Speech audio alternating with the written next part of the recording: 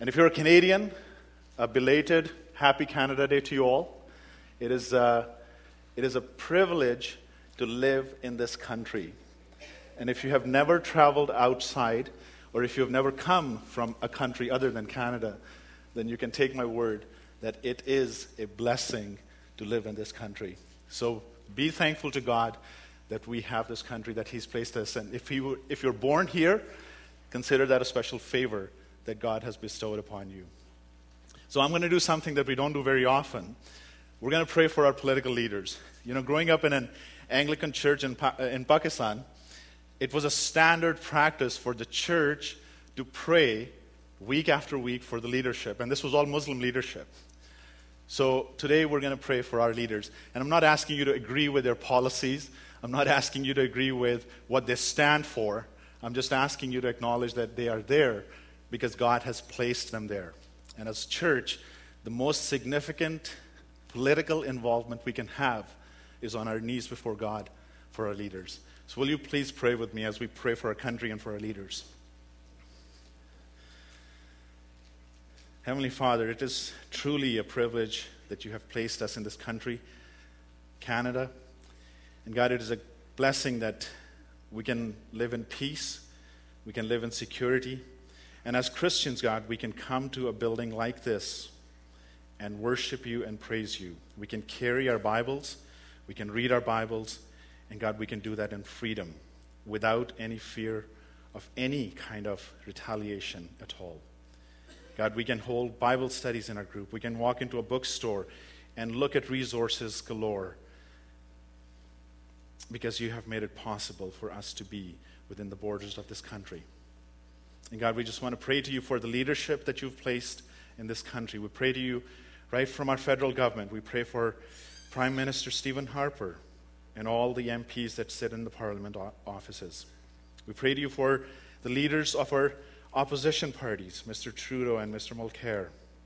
And God, we pray for a special hand of wisdom on each of these men and women who are leading this country.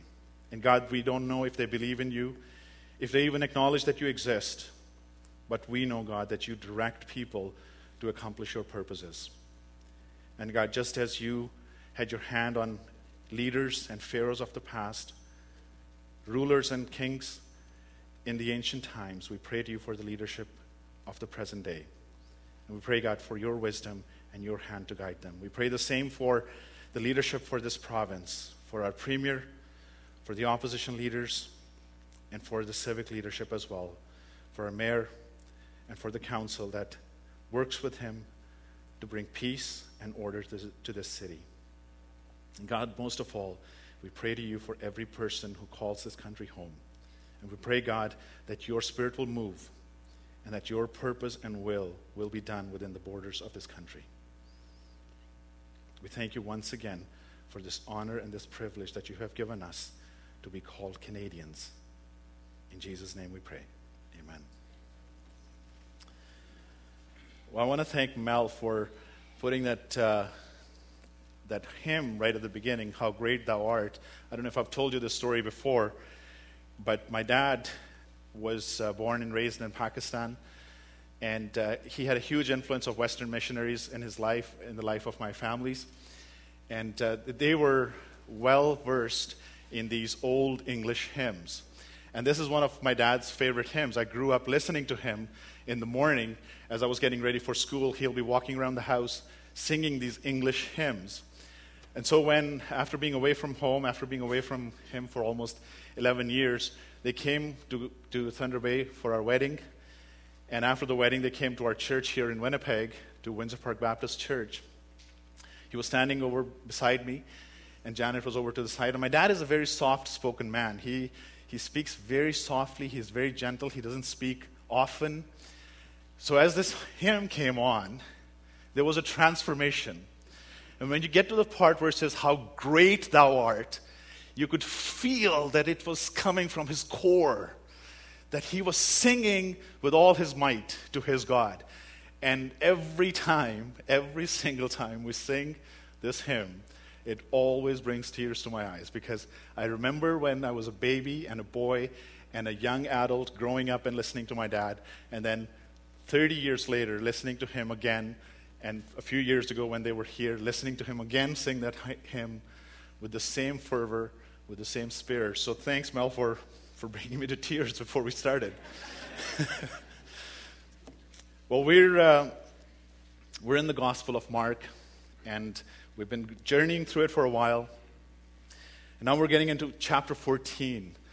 We're starting the last 3 chapters of this gospel, almost to the end. The climax, if you will, is shaping up.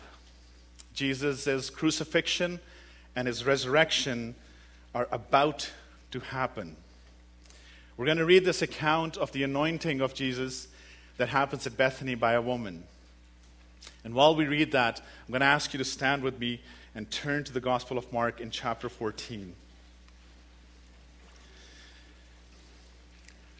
I'm going to be reading from the NIV, the 1984 version.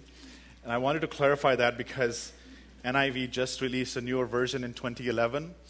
And that version is gender neutralized, if you will.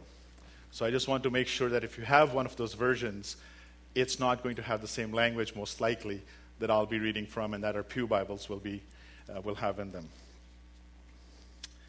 Mark chapter 14, verses 1 to 11. Now the Passover and the Feast of Unleavened Bread were only 2 days away, and the chief priests and the teachers of the law were looking for some sly way to arrest Jesus and kill him. But not during the feast, they said, or the people may riot.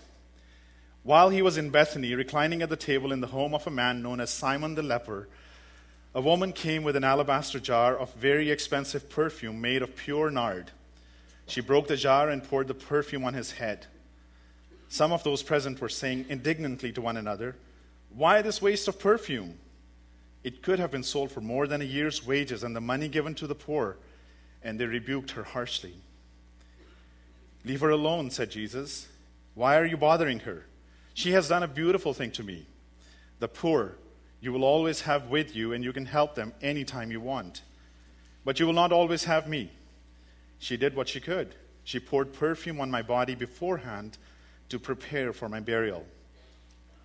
I tell you the truth, wherever the gospel is preached throughout the world, what she has done will also be told in memory of her." Then Judas Iscariot, one of the 12, went to the chief priests to betray Jesus to them. They were delighted to hear this and promised to give him money. So he watched for an opportunity to hand him over. May God bless his word. You may be seated.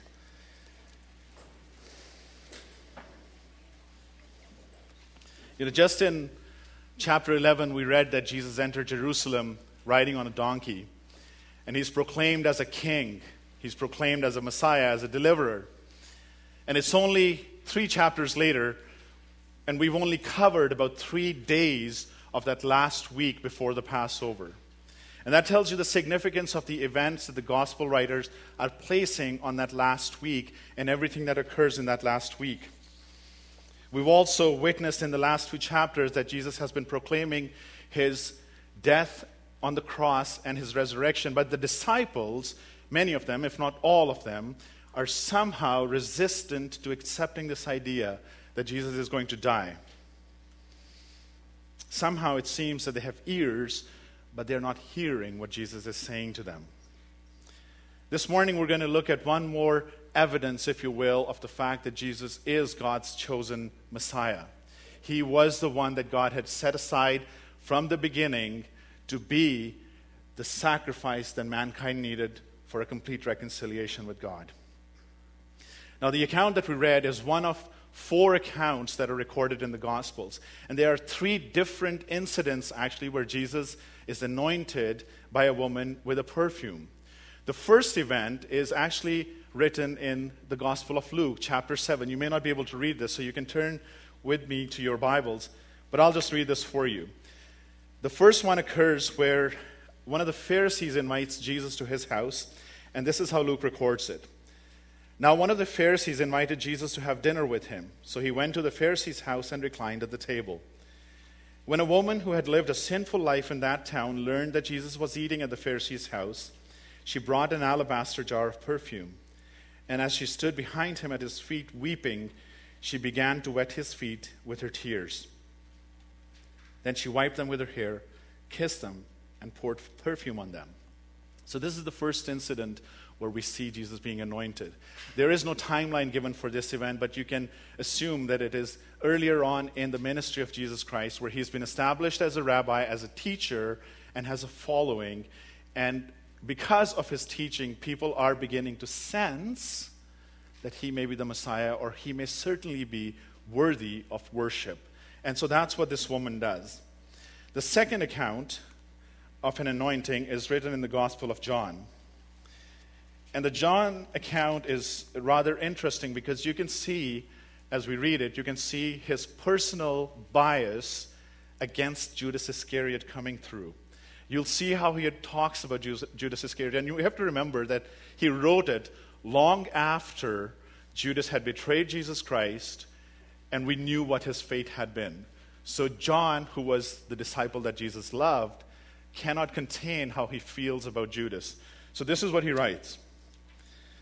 John chapter 12, starting at verse 1. 6 days before the Passover, Jesus arrived at Bethany where Lazarus lived, whom Jesus had raised from the dead. Here a dinner was given in Jesus' honor. Martha served, while Lazarus was among those reclining at the table with him. Then Mary took about a pint of pure nard, an expensive perfume. She poured it on Jesus' feet and wiped his feet with her hair. And the house was filled with the fragrance of the perfume.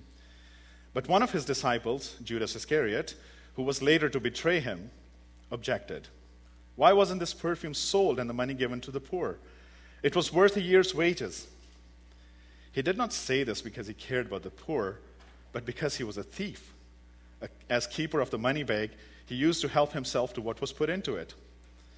Leave her alone, Jesus replied. It was intended that she should save this perfume for the day of my burial. You will always have the poor among you, but you will not always have me. So you see the first distinction between those two accounts is that the woman in the first account is a sinful woman. That's how she's classified. In the second account, we actually get an identity, and it's Mary. Two separate incidents. The third incident is exactly the same as what we just read, and it's recorded in the Gospel of Matthew, in Matthew chapter 26, verses 6 through 13. And it is almost a word-for-word account of what we have just read in the Gospel of Mark.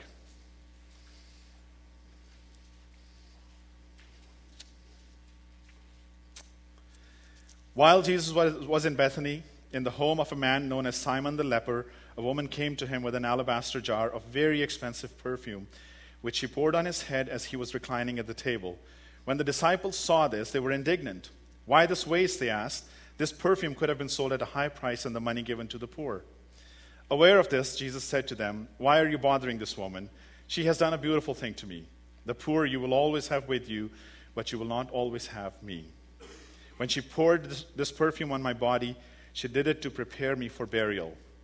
I tell you the truth, wherever this gospel is preached throughout the world, what she has done will also be told in memory of her. So it's almost exactly word for what Mark records. And you can see that there are three separate incidents where Jesus is anointed with perfume, with an expensive perfume. Now for the disciples, the anointing would not have been out of the ordinary. All the Jews knew, all the Israelites knew, that anointing was one way that God would appoint people to a particular position. And while in the Old Testament, when the institution of anointing was set up, God would anoint craftsmen as they were working on the temple, for example. Or in one case, Jacob anointed a pillar of rocks where he struggled with God. So you see the concept of anointing being part of Israel's history for a long time. But there were three institutions, three offices in Israel where the anointing was a mandatory requirement. And it was mandatory because God wanted to communicate that these men were set aside by him for a specific purpose. First of those offices was the office of a prophet. You could not just proclaim yourself to be a prophet, because if you did so, God would call you out as a false prophet. And the reason for that was because you had not received the anointing that was a mandatory requirement. The physical anointing, the pouring of oil, was an outward symbol of the fact that God had set a person aside. And so, for example, we see in case of Elisha, in 1 Kings chapter 19 and verse 16, we read that God instructed Elijah to anoint Elisha so that he could be the divine prophet that God had set aside for the nation of Israel. So the first office where the anointing was a mandatory requirement was that of the prophets. The second office was that of the priests. When God set up the temple and he set up the priests, the order of the priesthood, one of the requirements was that the priests were to be anointed before they could serve before the Lord. In Exodus chapter 40, verses 12 to 15, the Lord is giving this instruction to Moses where he says, "Bring Aaron and his sons to the entrance to the tent of meeting and wash them with water. Then dress Aaron in the sacred garments, anoint him, and consecrate him." And the same is to be done for Aaron's sons. So if you were chosen to be a priest, you were anointed to signify to everyone around you that God had placed that responsibility upon you. The last office where the anointing was a requirement was that of the kings. When kings in Israel were established, they were anointed. Now, some of you historians might argue and say, well, what about the judges? Well, the judges were done when the kings started. So really, the authority to lead Israel was passed on from the judges onto the kings. And the big difference between the judges and the kings is that the judges were more local and the kings were for the entire nation. So the kings were also anointed as David was anointed. And it's interesting that in David's case, he was anointed 3 separate times as king. So the 3 offices that were the cornerstone in Israel's social structure all require the anointing. And so I don't think it is by sheer chance that the New Testament records 3 separate anointings for Jesus Christ. Because Jesus Christ is the last messenger from God. He is the one who fulfills all messages that the prophets brought on how man could be reconciled with God. There is no one else after him who will bring a message from God. He is the last messenger that God sent. The Son came down to complete the message of the Father. He is also our high priest, as the Bible tells us. And of course we know that he is the King of kings. So how could the disciples, we wonder, be so thick? How could they not see this unfolding right before their eyes? They were Jews, they had the context, they had the history, and yet they see Jesus anointed 3 times, and yet they don't get it. And before we become too harsh on the disciples, I don't think we are that different from their response. I don't think that we are any different in how we respond to Jesus. We have the benefit of history on our side.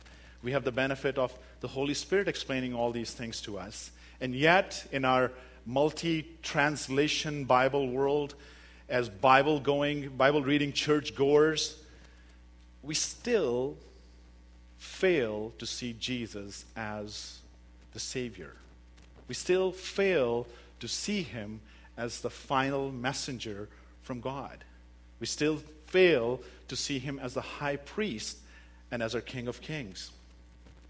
So really, in the 21st century, we are no different, in some cases, than the first century fishermen who repeatedly failed to see Jesus for who he really was.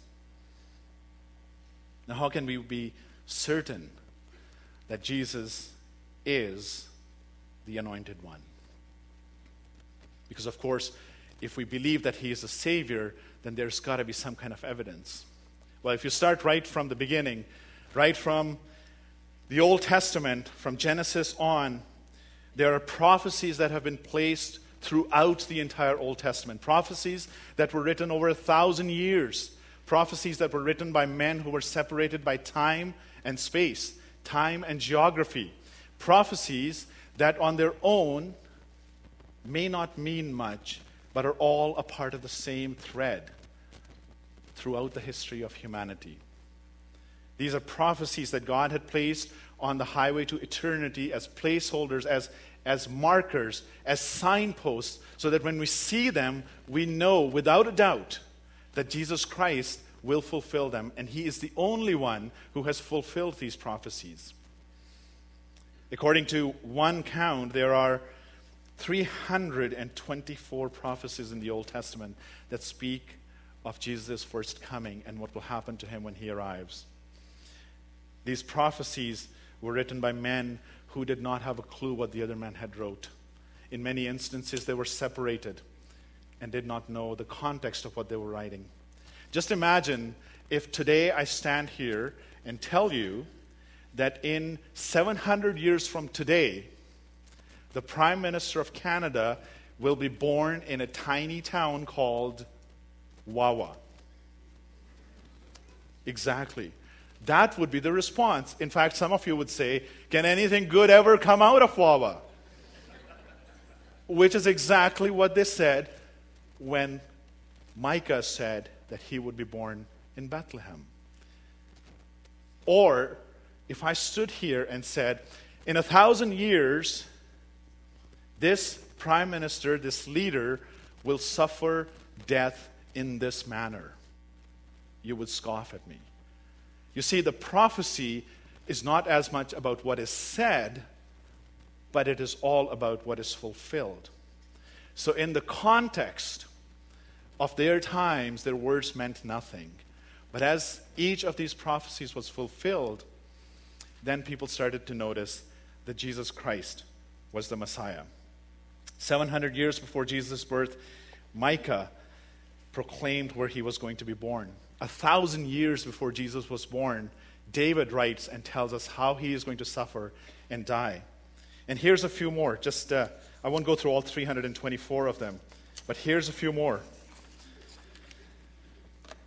Messiah is to be born in Bethlehem, Micah chapter 4. This is fulfilled in Matthew chapter 2, verses 1 through 7, John 7:42, Luke 2 and 2:47. Messiah is to be preceded by a messenger, proclaimed in Isaiah 43 and Malachi 3:1, fulfilled in Matthew 3:1, 3, 11:10, John 1:23, Luke 1:17. Messiah is to enter Jerusalem on a donkey, proclaimed in Zechariah 9:9 and fulfilled in Luke 35:37 and Matthew 21, 6-11. He would be betrayed by a friend, Psalms 41:9, fulfilled in Matthew 26:49.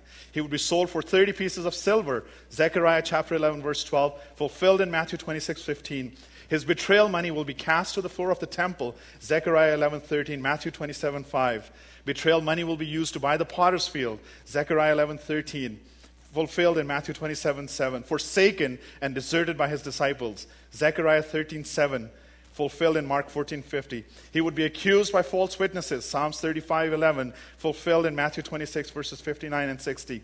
He will be silent before his accusers, Isaiah 53:7, fulfilled in Matthew 27:12. He would be wounded and bruised, Isaiah 53:5, fulfilled in Matthew 27:26. He would be hated without a cause, fulfilled in John 15:25 and proclaimed in Psalm 69:4. He would be struck upon and spat upon, Isaiah 56, and fulfilled in Matthew 26:67. He would be mocked, ridiculed, and rejected, Isaiah 53:3, fulfilled in Matthew 27:27-31 and John 7:5 and 48.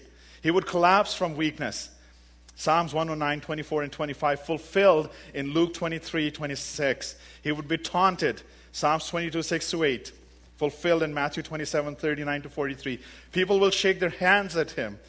Psalms 109:25, fulfilled in Matthew 27:39. People will stare at him. Psalms 22:17, fulfilled in Luke 23:35. He would be executed among sinners and thieves. Isaiah 53:12, fulfilled in Matthew 27:38. His hands and feet will be pierced. Psalms 22:16, fulfilled in Luke 23:33. He will pray for his persecutors. Isaiah 53:12, Luke 23:34. His friends and family will stand afar off and watch. Psalms 38:11, fulfilled in 23:49. His garments will be divided and won by the casting of lots. Psalm 22:18, fulfilled in John 19:23 and 24. He will thirst. Psalm 69:21, fulfilled in John 19:28. He will be given gall and vinegar. Psalm 69:21, fulfilled in Matthew 27:34. He will commit himself to God. Psalms 31:5, fulfilled in Luke 23:46. His bones will be left unbroken. Psalms 34:20, fulfilled in John 19:33. His heart will rupture.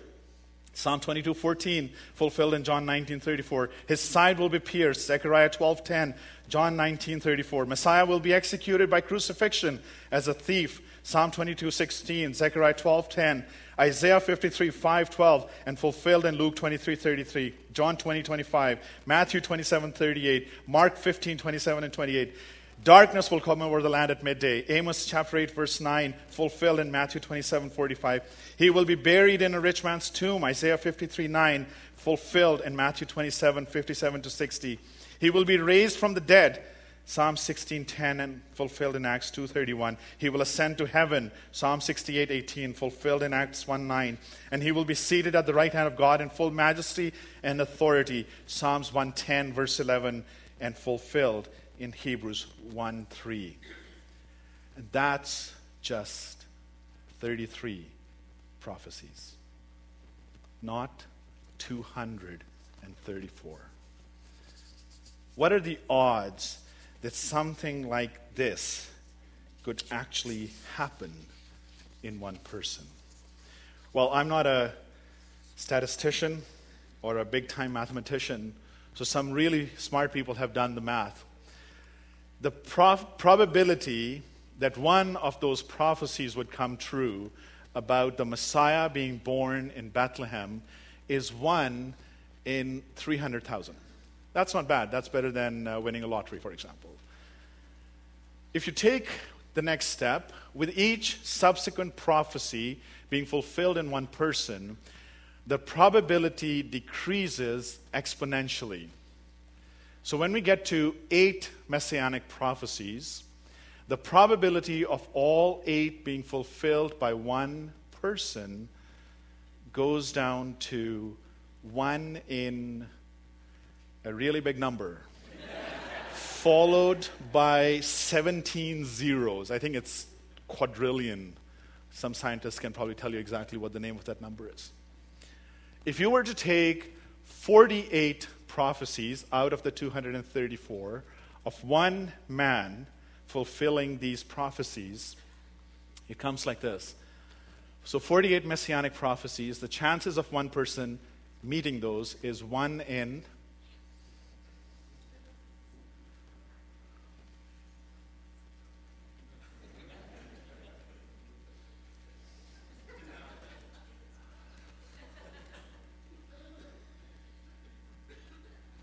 should have made it faster.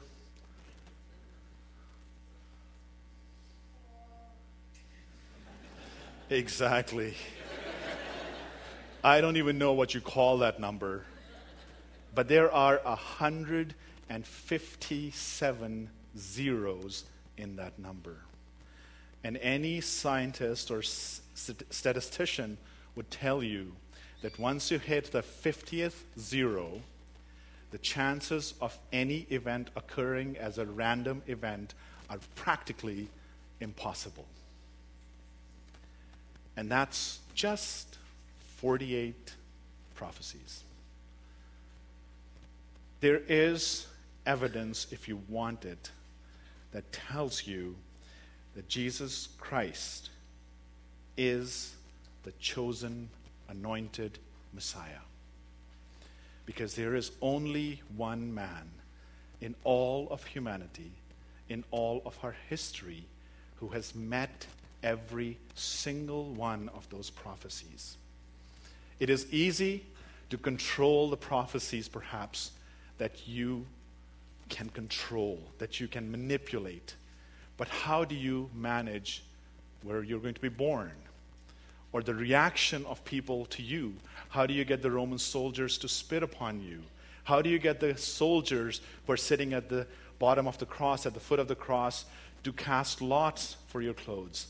And so the prophecies are not just what Jesus could control himself, but it involved a lot of people outside the circle. There is only one Savior. He is our King. He is our high priest, and he is the true Savior, and his name is Jesus Christ. Well, we have the benefit of history on our side, and so the only response we can have is to truly acknowledge that he is the real Messiah. You know, the response that we see this woman has in the Gospel of Mark is kind of the response we want to have. But there is a second group of people in this story who have a completely different response, the disciples. And as John mentions, Judas Iscariot. They see the act of devotion that this woman has to Jesus Christ, and their first response is to pull out their calculators and figure out how much money's been wasted. They're trying to figure out how much good they can do for the poor in the world. And those are all noble things. Shouldn't the church think about what we can do for the poor? We should be doing that. So really, what they're asking for or what they're questioning is not out of line with what happens at many finance meetings. I'm not sure if it happens here, but at churches around the world where you sit down and you count pennies on what's being sent to outreach and what's being done for missions and how much are we spending on helping the poor. Their action, their question is a noble one, but I believe their motive is not. Their motive is focused on everything outside the person of Jesus Christ. They're looking at everything outside their relationship with Jesus Christ. And I believe it's because they still, at this point, have not come to recognize that He is their Savior. They are still thinking of a kingdom, perhaps. They are still not accepting the fact that He's going to be crucified and raised.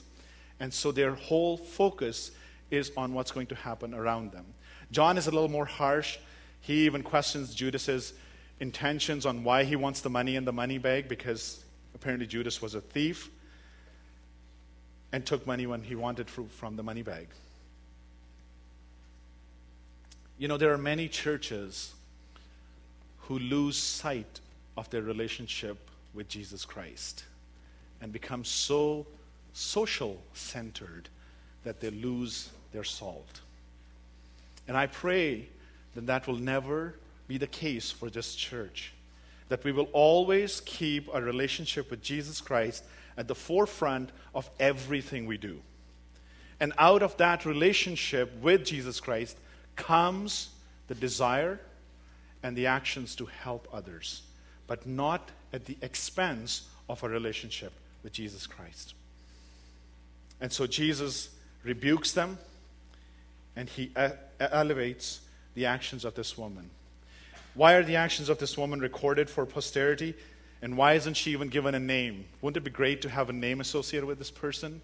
I'm thankful that her name is not there, because in some sense, she represents every person, every believer who places what's valuable to them at the feet of Jesus Christ and submits everything wholeheartedly to Him. You see, the alabaster jar that's been referenced many times was not just any jar. The alabaster jars were used because they would retain the texture and the scent and the quality of whatever liquid you would put into it. And so in many cases, families will have these alabaster jars as heirlooms that mothers would pass on to their daughters on their wedding days. So it will become a sentimental element because you could trace the history. My grandma got this jar of alabaster with the pure nard perfume when she got married, and then she gave it to my mom, and I got it from her. So there was a lot of sentimental value associated with these perfumes. But there was also a monetary value, because this is true. This was a very expensive perfume. And it was expensive because nard was actually a flower that grew, or the perfume was extracted from a flower that grows at the mountains, on the mountains of Himalayan range. So this would be in India, where the perfume would be prepared, and then it would be exported out to the Middle East. And by the time it got there, it was a very, very expensive product to have. And so there is a sentimental value that this woman has to this particular ointment, but there is also a monetary value. And what she does is she brings it to Jesus, and she breaks the jar, and she places it on His head. She anoints Him as the Lord and Savior. Why did she break the jar? If it was that much valuable, why didn't she keep it? Well, there's two explanations, historical explanations, if you will. One explanation is that when you had a guest at home, a valuable guest, a highly valued guest, you would break the utensils that they would use so that no one else could ever use them again. And so she breaks this jar because she does not want this jar to contain the ointment for anyone else other than the person that she has just poured it upon. There was a second explanation, and that's more in line with what Jesus said about his burial. When a dead body was prepared for burial, and all the ointments and oils and perfumes were rubbed onto it, the jars that these ointments would come in were broken and placed in the tomb with the dead body. And so Jesus proclaims once again his death, that this woman is in fact preparing me for my burial. Once again, Jesus tells his disciples that his time is coming. She placed everything that she had of value, sentimental, monetary, placed it at Jesus' feet in utter devotion. And you know, I think this morning I can tell you that I can do the same thing. I love Jesus so much that I will give him everything. Well, except maybe my Commander Data action figure. It's not a doll, it's an action figure. Or maybe my job. I love him so much that I can give him everything except my job. Or maybe I love him so much that I can give him everything except my wife and kids. I don't know what that is for you. I don't know what it is that you can complete that sentence with. Is it your job? Is it your action figures? Is it your family, your marriage, your spouse? But the only true response that we can have when we come face to face with Jesus as our Savior is to place everything that is worth anything to us at his feet and exalt him and worship him and hold him up as our Savior. We're going to enter into a time of prayer as we come to the end of our service. We're going to take a moment to pray in silence. And I just pray that the Lord will lead you to point out to you what it is that you're holding on to, what it is that you're hanging on to, that you need to place at God's feet today. What is it that is more valuable to you than Jesus Christ? Let's pray.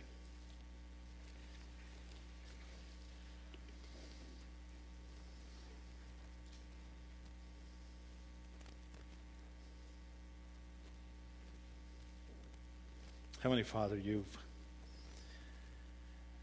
you've spoken to us this morning. I know you have to me. And God, we just want to be in your presence in complete submission. Just asking you, God, what is it? What is it in our lives that is a hindrance between you and us? What do we carry with us that is more valuable to us than you?